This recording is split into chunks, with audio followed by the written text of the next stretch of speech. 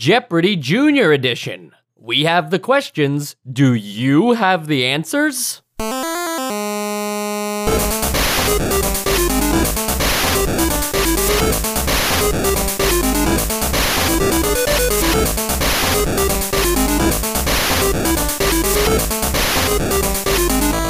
And welcome to Nostalgia, a chronological exploration of every NES game released in North America. I'm Mike.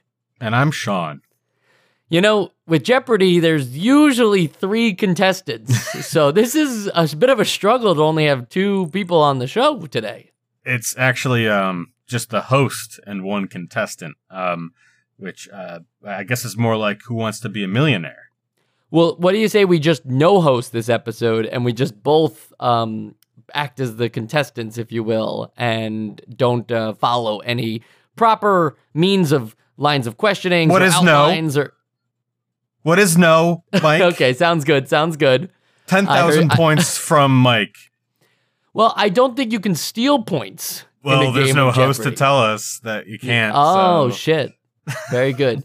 You know, you bring up a good point, though, Sean. We are Jeopardy experts because we've already played this exact game, and we had more fun with it in our episode. If listeners didn't check out that episode, we actually made it into a game of Jeopardy, and so it was a lot of fun, and it was Sean versus Joe. And I was thinking this time around, instead of playing any kind of Jeopardy, me being the Trebek or you being the Aaron Rodgers. Yeah, the Aaron Rodgers, who's also, he was a host, not a contestant. Yes. I thought we should just try and talk more about the actual game this time. Less theatrics and more just get to the nitty gritty. Yeah, you know, I hate when we try and do gimmicks. It's like we're being lazy. It's a crutch. I like the purity. No, I don't really. But let's do it the way you want to do it. Great. Thanks so much for that. For those of you that are unaware, Jeopardy Junior Edition is literally just like playing Jeopardy on the TV show. The way that that's done is there are categories, and then they give you a question, a thing worded as like the answer, and then you have to respond with the question. So, Sean, what's a good example of something like that? You just did it wrong. You're supposed to. You asked the question first, and now I'm giving you an answer. I should have said like, oh, no, you're right. Right. It's a little confusing when you post it as an actual game show because it sounds like, you know, even the back of the box, we have the questions, do you have the answers? But not necessarily true because you answer in a question. Yeah, I've never truly understood why Jeopardy was sort of like put together this way, but that's beyond the scope of this, right? That's way beyond the scope of this. We're not here to debate network television policies. It's true. But yeah, like this is basically the same exact game that we played, but the sprites or like your little avatars are now shaped more like cartoon kids instead of cartoon adults, and the questions are like geared towards a lower age demographic. Yeah, that's the point. That's like the big difference here, right? Is it's Jeopardy with supposedly easier questions because it's the Junior Edition. If you ever got at the board games like Monopoly Junior Edition or Trivial Pursuit Junior Edition, they're supposed to be geared towards kids. And I think one of the things we ran into when playing Jeopardy last time was that the questions didn't age that well because Jeopardy in general is asking questions to the people who are in their like 30s at the time of the making of the episode. So when you watch Jeopardy as a kid, you're like, what the hell? How does everybody know these answers? Like the guys on TV know the answers. My dad knows the answers, but you don't understand them at all. And then if you tune into an episode of Jeopardy now, you're going to realize, oh, it's just pop culture. Yeah. I always thought that there was like, you needed to be a computer to be good at Jeopardy. And like there's still a lot of like weird questions that even in, you know, this Jeopardy Junior, I was like, I have no idea what that even was. But it definitely is something that you sort of grow into and realize that it was easy all along. Like taxes. A little under the hood here for a minute. There are 348 categories in this game. But there are 6 categories in a round. So there's 58 groups of categories. Now, the categories aren't randomized. So you will always get like if the category is the Flintstones, that will always be grouped with the same other 5 categories. That is a very efficient way of making sure that you don't get the Flintstones as a category as a possible chance every single time you boot up the game. Instead, your odds of getting a repeat game are just 1 in 58, which I like that. However, there are only 29 Final Jeopardy questions, which checks out mathematically. 58 divided by 2, 29.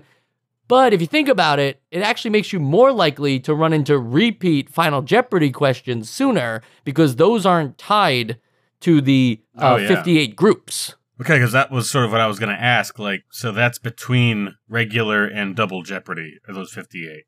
Yes, and there's no exactly the second round, the double Jeopardy round. That isn't like a harder group of questions that are singled off just for double Jeopardy. They could be your potential first round as well. They just are mixing and matching these groups. So it's great as a way to know that I've seen these categories before and just hit the reset button to start a game. It's not as great after you've played a whole first round and then you randomly get the chance of having a whole nother batch of categories you've already seen before. Yeah. So there's a maximum of 29 unique games, which, I mean, if you're going to use this as a party game, is probably enough. But if you're going to be the weirdo that plays against the computer, like I imagine we did, I don't think you're going to get a lot of staying power from this. And why do you think that is, Sean? Well, because the games are relatively short. I think you kind of have to get through this game in something like 10 to 20 minutes, right? Yeah, I'd say around that. It's definitely not. It's about the length of a regular episode because you have to spell out your answers. There are no choices. Yeah, there's less. What do you do? Do you have any weird stories about what you did in middle school? You're just spelling the whole time. And that becomes an obstacle in itself if you are a little unsure of maybe how they want you to spell a certain thing. I will give a very unique example that I came across where I got the Fantastic Four category, and they didn't ask me a single hard question. But they did ask me some questions that made me think for a minute of, will they accept some variations of the answer or not? So I tested it with, they asked what the Human Torch's real name is. So I tried John Flame, which sounds stupid, right? You wouldn't call Peter Parker Pete Parker, but it's technically not wrong. However, they will only accept the exact answer. There is no room for wiggle here. So like Pepe Le Pew, you can't just call him Pepe. Room for wiggle. Yeah. I would say, okay. I didn't do too much testing, but I want to say that there's at least like a handful of acceptable answers. Like, no, Pepe Le Pew and just calling him Pepe sounds like you forgot the second half of his name. But if you're going to answer, like, who was the president after JFK, which is a question that I got, I did Lyndon B. Johnson because I was afraid, but I would imagine they'd have to give you Lyndon Johnson. Or just Johnson. No. See, I think that should work though, right? Like in a perfect world, like they should be able to have like parsers for these kinds of things where like, that's his last name. You would call George Bush Bush. Sure. I don't know. I feel like Jeopardy in spirit requires some amount of precision, right? I don't know. No, I hear you. Just so you know, I'm only being antagonistic because of them choosing to make it about spelling and then leaving this kind of ambiguity to it. Something that you couldn't necessarily have in a real life game of Jeopardy where, they don't ask you, and this is a silly example, but according to the song, the rose of Texas is this color. If you say, what is yellow, right? They don't ask you, can you spell yellow for me? Well, just to confirm that you know? I mean, I think maybe if you were on Jeopardy and the amount of times that you pronounce things in weird ways, maybe that's just sort of simulating how you would perform. If you said Yilo, I mean, they probably wouldn't give it to you. That's true. You never said that, but you could have. Could have said it. I could have said any of these things. Also, though, it's not hard to spell a lot of these things. My point being that it's for kids. So It is for kids. maybe they wouldn't necessarily know how to spell Chicago. I'm just literally looking at the answers here, just trying to caboose. Caboose would be a tough one for a kid to spell. I think a kid would use a K. I mean, I see what you mean. Like, maybe there'd be two B's, is what I'd say. Like, maybe they'd mix that up. Yeah, you're working with the gifted children.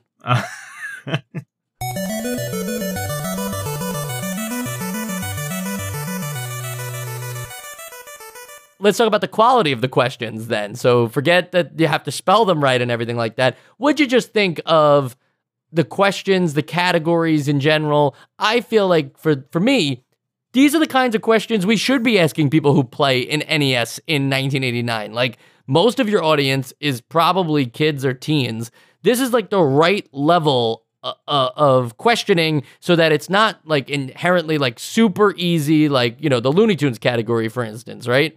There's no question about Bugs Bunny, right? They're not just like teasing you with the most obvious things that like a Sesame Street level game would do, but they're not challenging you if you don't know Looney Tunes either. Yeah, I did like the more like general knowledge ones, that like the ones that are like plays on words and those sorts of things. But when they get into the stuff that is pop culture at the time, I get a little like this was the same in regular Jeopardy, and it's to be expected in any kind of pop culture game. But there was an entire category for Captain Power, which I had never even heard of, but I imagine was popular in 1989. Have you heard of or watched Captain Power? It was my first time hearing about it. And I'll go even further, Sean, and just say that there are things that I know about, but don't know enough about them to answer questions, like the Andy Griffith Show. Yeah. I haven't watched the Andy. I'm aware of its existence, but don't ask me like anything about like where it takes place or who's who in the show or what the actor's name is. Yeah, I think it was not Two's Company. I don't know. Three's Company. No, it's not Three's. It's about two people. I'll think of it in 10 minutes, but that sort of stuff. The TV show specific ones I could do without, but these were some very relaxing, easy, general trivia questions aside from those. Look, I'll prove my point right now. Sean, you in your teenage years worked at a supermarket, correct? I did do that. That's yes. correct. So look, let's just go through the category and let's just show how easy but fair the game can be for children, okay? Okay. This dairy item is usually sold in cartons by the dozen. Eggs. What is eggs? There you what go. Are eggs? What are eggs? Yeah.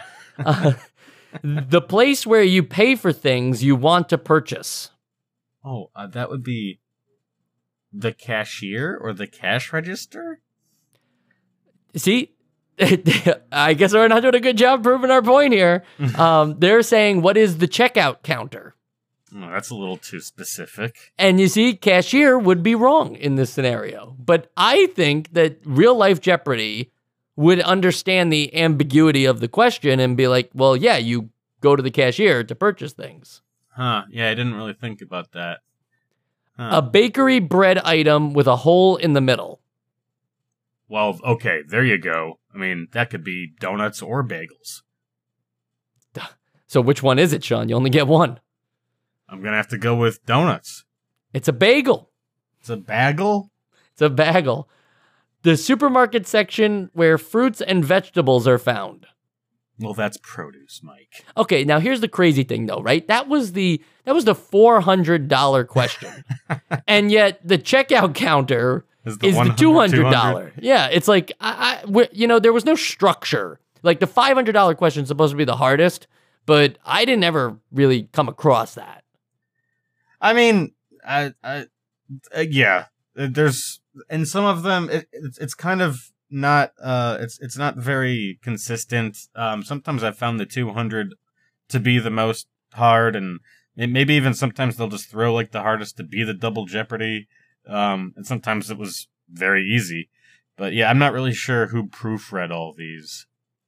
All right, last question in the category, Sean. The counter that sells cheese, cold cuts, and prepared foods. Where is New Delhi? Delhi. Delhi. No, yeah. We'll accept either. Technically, depending on how. Delhi technically has an H in it, though, so the game would have ruled you wrong. Absolutely. Spelling, man, it's tricky. I'm telling you.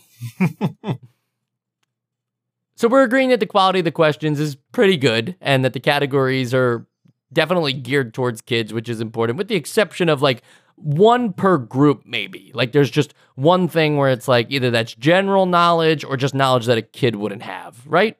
Yeah. What about the computers, though? You've got 2 other computer contestants if you don't play with friends. How are they doing in this game?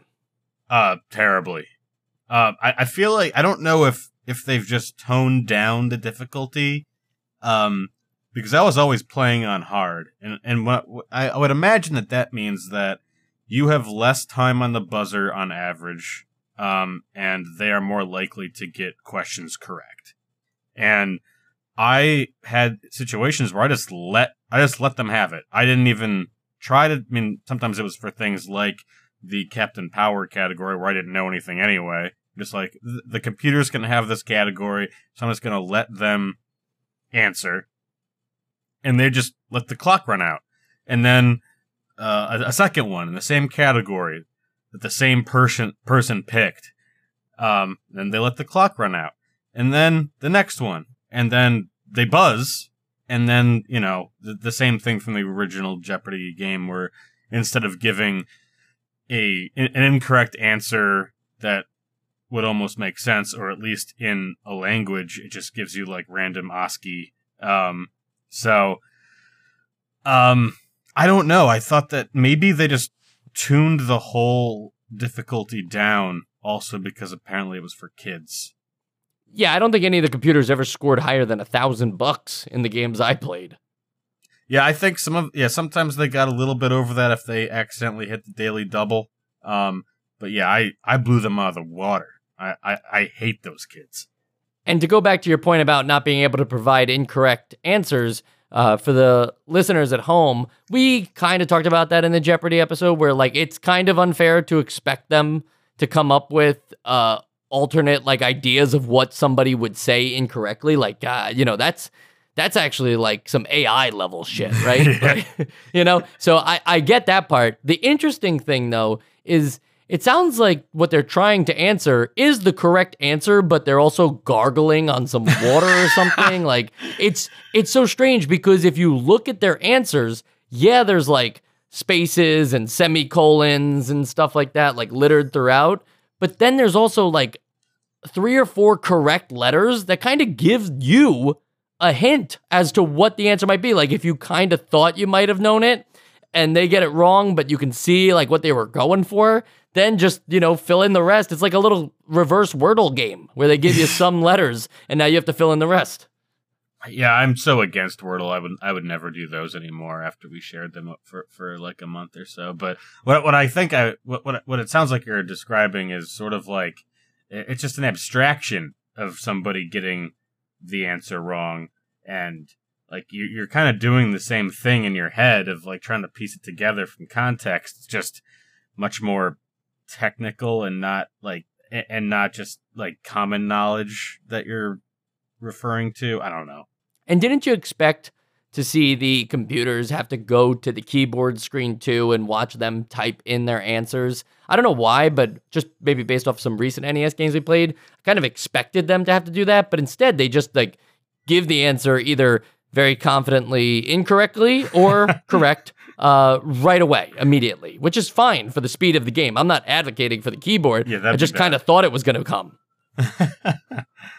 Yeah, I think I think they did the same thing in the regular Jeopardy, but that would have been something else to have to watch a computer type on a keyboard. In terms of Jeopardy strategies, as in my opinion, James Holzhauser, who was a real Jeopardy contestant who dominated the game, he figured out the strategy for Jeopardy that I will just use going forward, no matter whether I know the answers or not. But a lot of people don't like to play that way in real life Jeopardy because there's some actual risk. In a video game, there's very little risk to this because there are very few prizes, if any, to win. So for those of you unfamiliar, the strategy for his game was to just pick all of the $500 categories first. Like just go for the $500 in each particular category, rack up all the possible money. Then afterwards, start just hunting down the categories that you know until you find the daily double so that you have the most amount of money possible. Go all in, because he knew freaking everything. He knew the answers. Just go all in, and then it's impossible for the other players to catch up whether they like it or not. Yeah, I'm looking it up right now because that's sort of what I did, and then I got lucky with not getting the daily double too early. I think my final score in that game was $72,400, and my two opponents had $1,270 and $1,980. And that was from me, clearing all of the top scoring answers first and pretty much doing what you're explaining here. Right, which, to be fair, Sean, back in 1989, your score would have been the greatest score of all time. These strategies on how to actually play Jeopardy didn't really come around until the Ken Jennings era. Yeah, praise be. Yes. There is you're referencing a lot of real life Jeopardy stuff with the Aaron Rodgers and praise be to Ken Jennings and wait, what? I'm just saying there is a lot to the actual Jeopardy that I feel what's been going on with that show is not something that I'm about to acknowledge in this podcast, but since Trebek's passing, it has been a weird stretch for the show where it somehow became controversial. Jeopardy is just a game show where three contestants answer questions and a host reads those questions. It shouldn't be controversial, and yet here we are with them having a executive nightmare. While I'm not thinking about that while I was playing this game. I don't associate Jeopardy with a bad time, but man, talk about losing your brand. Yeah, I actually don't watch Jeopardy that often. I know the basic pop cultural references. I know of Ken Jennings, and I watched the Aaron Rodgers episodes, and so I've got just that sort of peripheral knowledge, but I didn't know that they were going through hard times, really. Well, the issue is that Ken Jennings, who you said praise be, is how most of the Jeopardy fans feel, is that he should be the obvious host. But they just keep not picking him to be the host of things and pick people like Aaron Rodgers to host some guest episodes. And it's just so wild to think that's the people that are going to tune into Jeopardy on ABC at 7 p.m. at night. They're the same people who like to watch Aaron Rodgers and put cheese over their heads. Hey man, don't pigeonhole us. I can like football and asking questions as answers. Okay, yeah, you're right.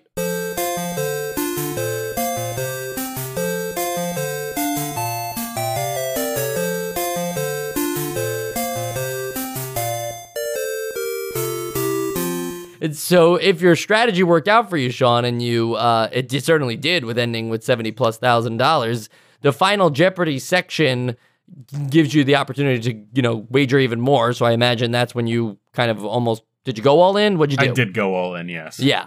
So you figured nothing to lose anyway. And then after that, you realize really nothing to lose because they don't even show you in Wheel of Fortune where there's you won the car and they just show you a pixelated car. In this game, it's just over. It's over, but you see that money. I think I'd rather see fake money than see a fake car. Because I can still pretend that money is in my bank account because it reads the same way. Whereas a car doesn't look like that, So I think there's more there's more satisfaction than seeing a fat bank account number than that blue brandless sedan. But it's just immediately over. The score doesn't even there's no high scores or anything. There's no place where that store's over. Even obviously, if you're gonna shut off the console, it's gonna reset anyway. But we've seen games where like the high score at least displays itself at the top, so this way you know what the current score to beat is. That doesn't happen here. I guess I'm just a little surprised at the whole, like, you know, the sense of winning here is really only to be found against human players. You will find no satisfaction beating the computers. I would say, like, I was about to argue with you and say that, yeah, like, if you play a Jackbox game, you're not going to see a list of high scores from previous playthroughs. But then again, this is a much more, like, granular game where, like, those kinds of scores, like, you could set a score so high that it would be a big accomplishment to actually hit that again. Like, and it's not so low that there are only so many ways to get points. Like, I don't know if I'm just rambling right now, but this is one of those party games where I think it would make sense to have a high score. So I do agree. Well, thank you for that. And I don't think you're ever rambling. Oh man, thank you. On the sequels and spin-off side, we have to play this game 2 more times. Ugh. Can you believe that? What are we going to do? One of them we have to actually play together. So yeah, 100%. Actually, the 3 of us, hopefully. Well, yes. So why don't we all play for Jeopardy 25th Anniversary Edition, since that seems like a big deal. And and if that game comes out in like 1990... and we play it in 2025. Is that really when we're playing it? Yeah, I don't know. I'm just saying, with bad math, you could think that that's the 25th anniversary, but that would be like the 35th or 45th anniversary. I can't tell how old people are. 35th anniversary. Yeah, I'm that old. That's that good. Old. You will be someday. Yeah, and then I think for Super Jeopardy, which sounds like it should be on the Super Nintendo. But for Super Jeopardy, that is the last time we'll play this game. I think that's the one we make a clip show of all the Jeopardy stuff. Yeah, I think, we could make something really, really cute out of that. What I would love to hear from as to how we're going to cover these next 2 Jeopardy games is from the listeners.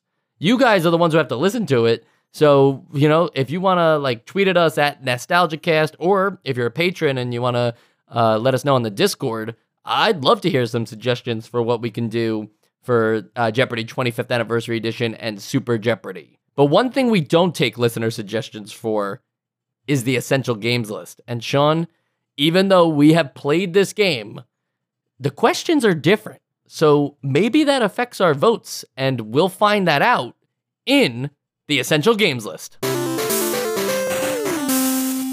Sean, since Joe's not here, you go first. All right. I'm usually going first recently, so that doesn't matter, but here it goes. I think the one thing we didn't really touch on is like the low caliber horror that the new childlike avatars brings to this game.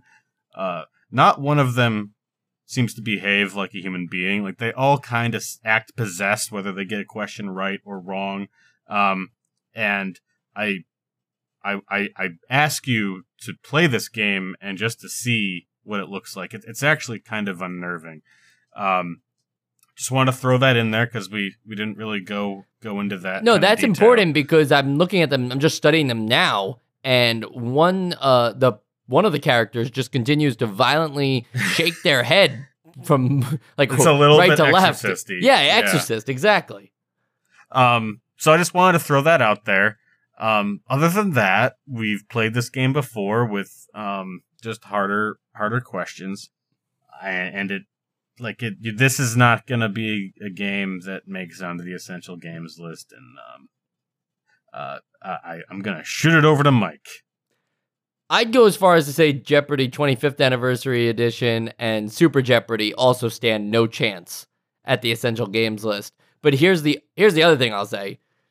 The reason why a game like this doesn't make it to the Essential Games list is because it's emulating an experience that can be had in real life without even attending the game show. You can just watch an episode of Jeopardy on TV answer to nobody. Just shout out the answers. Everybody does it. People all over America just shout out the answers to the TV. And that's more fun than playing this game. So what does that tell you when it's more fun to shout the answers out to no one than to answer them in this game? Preach, church, truth, whatever you want to say these days, validated.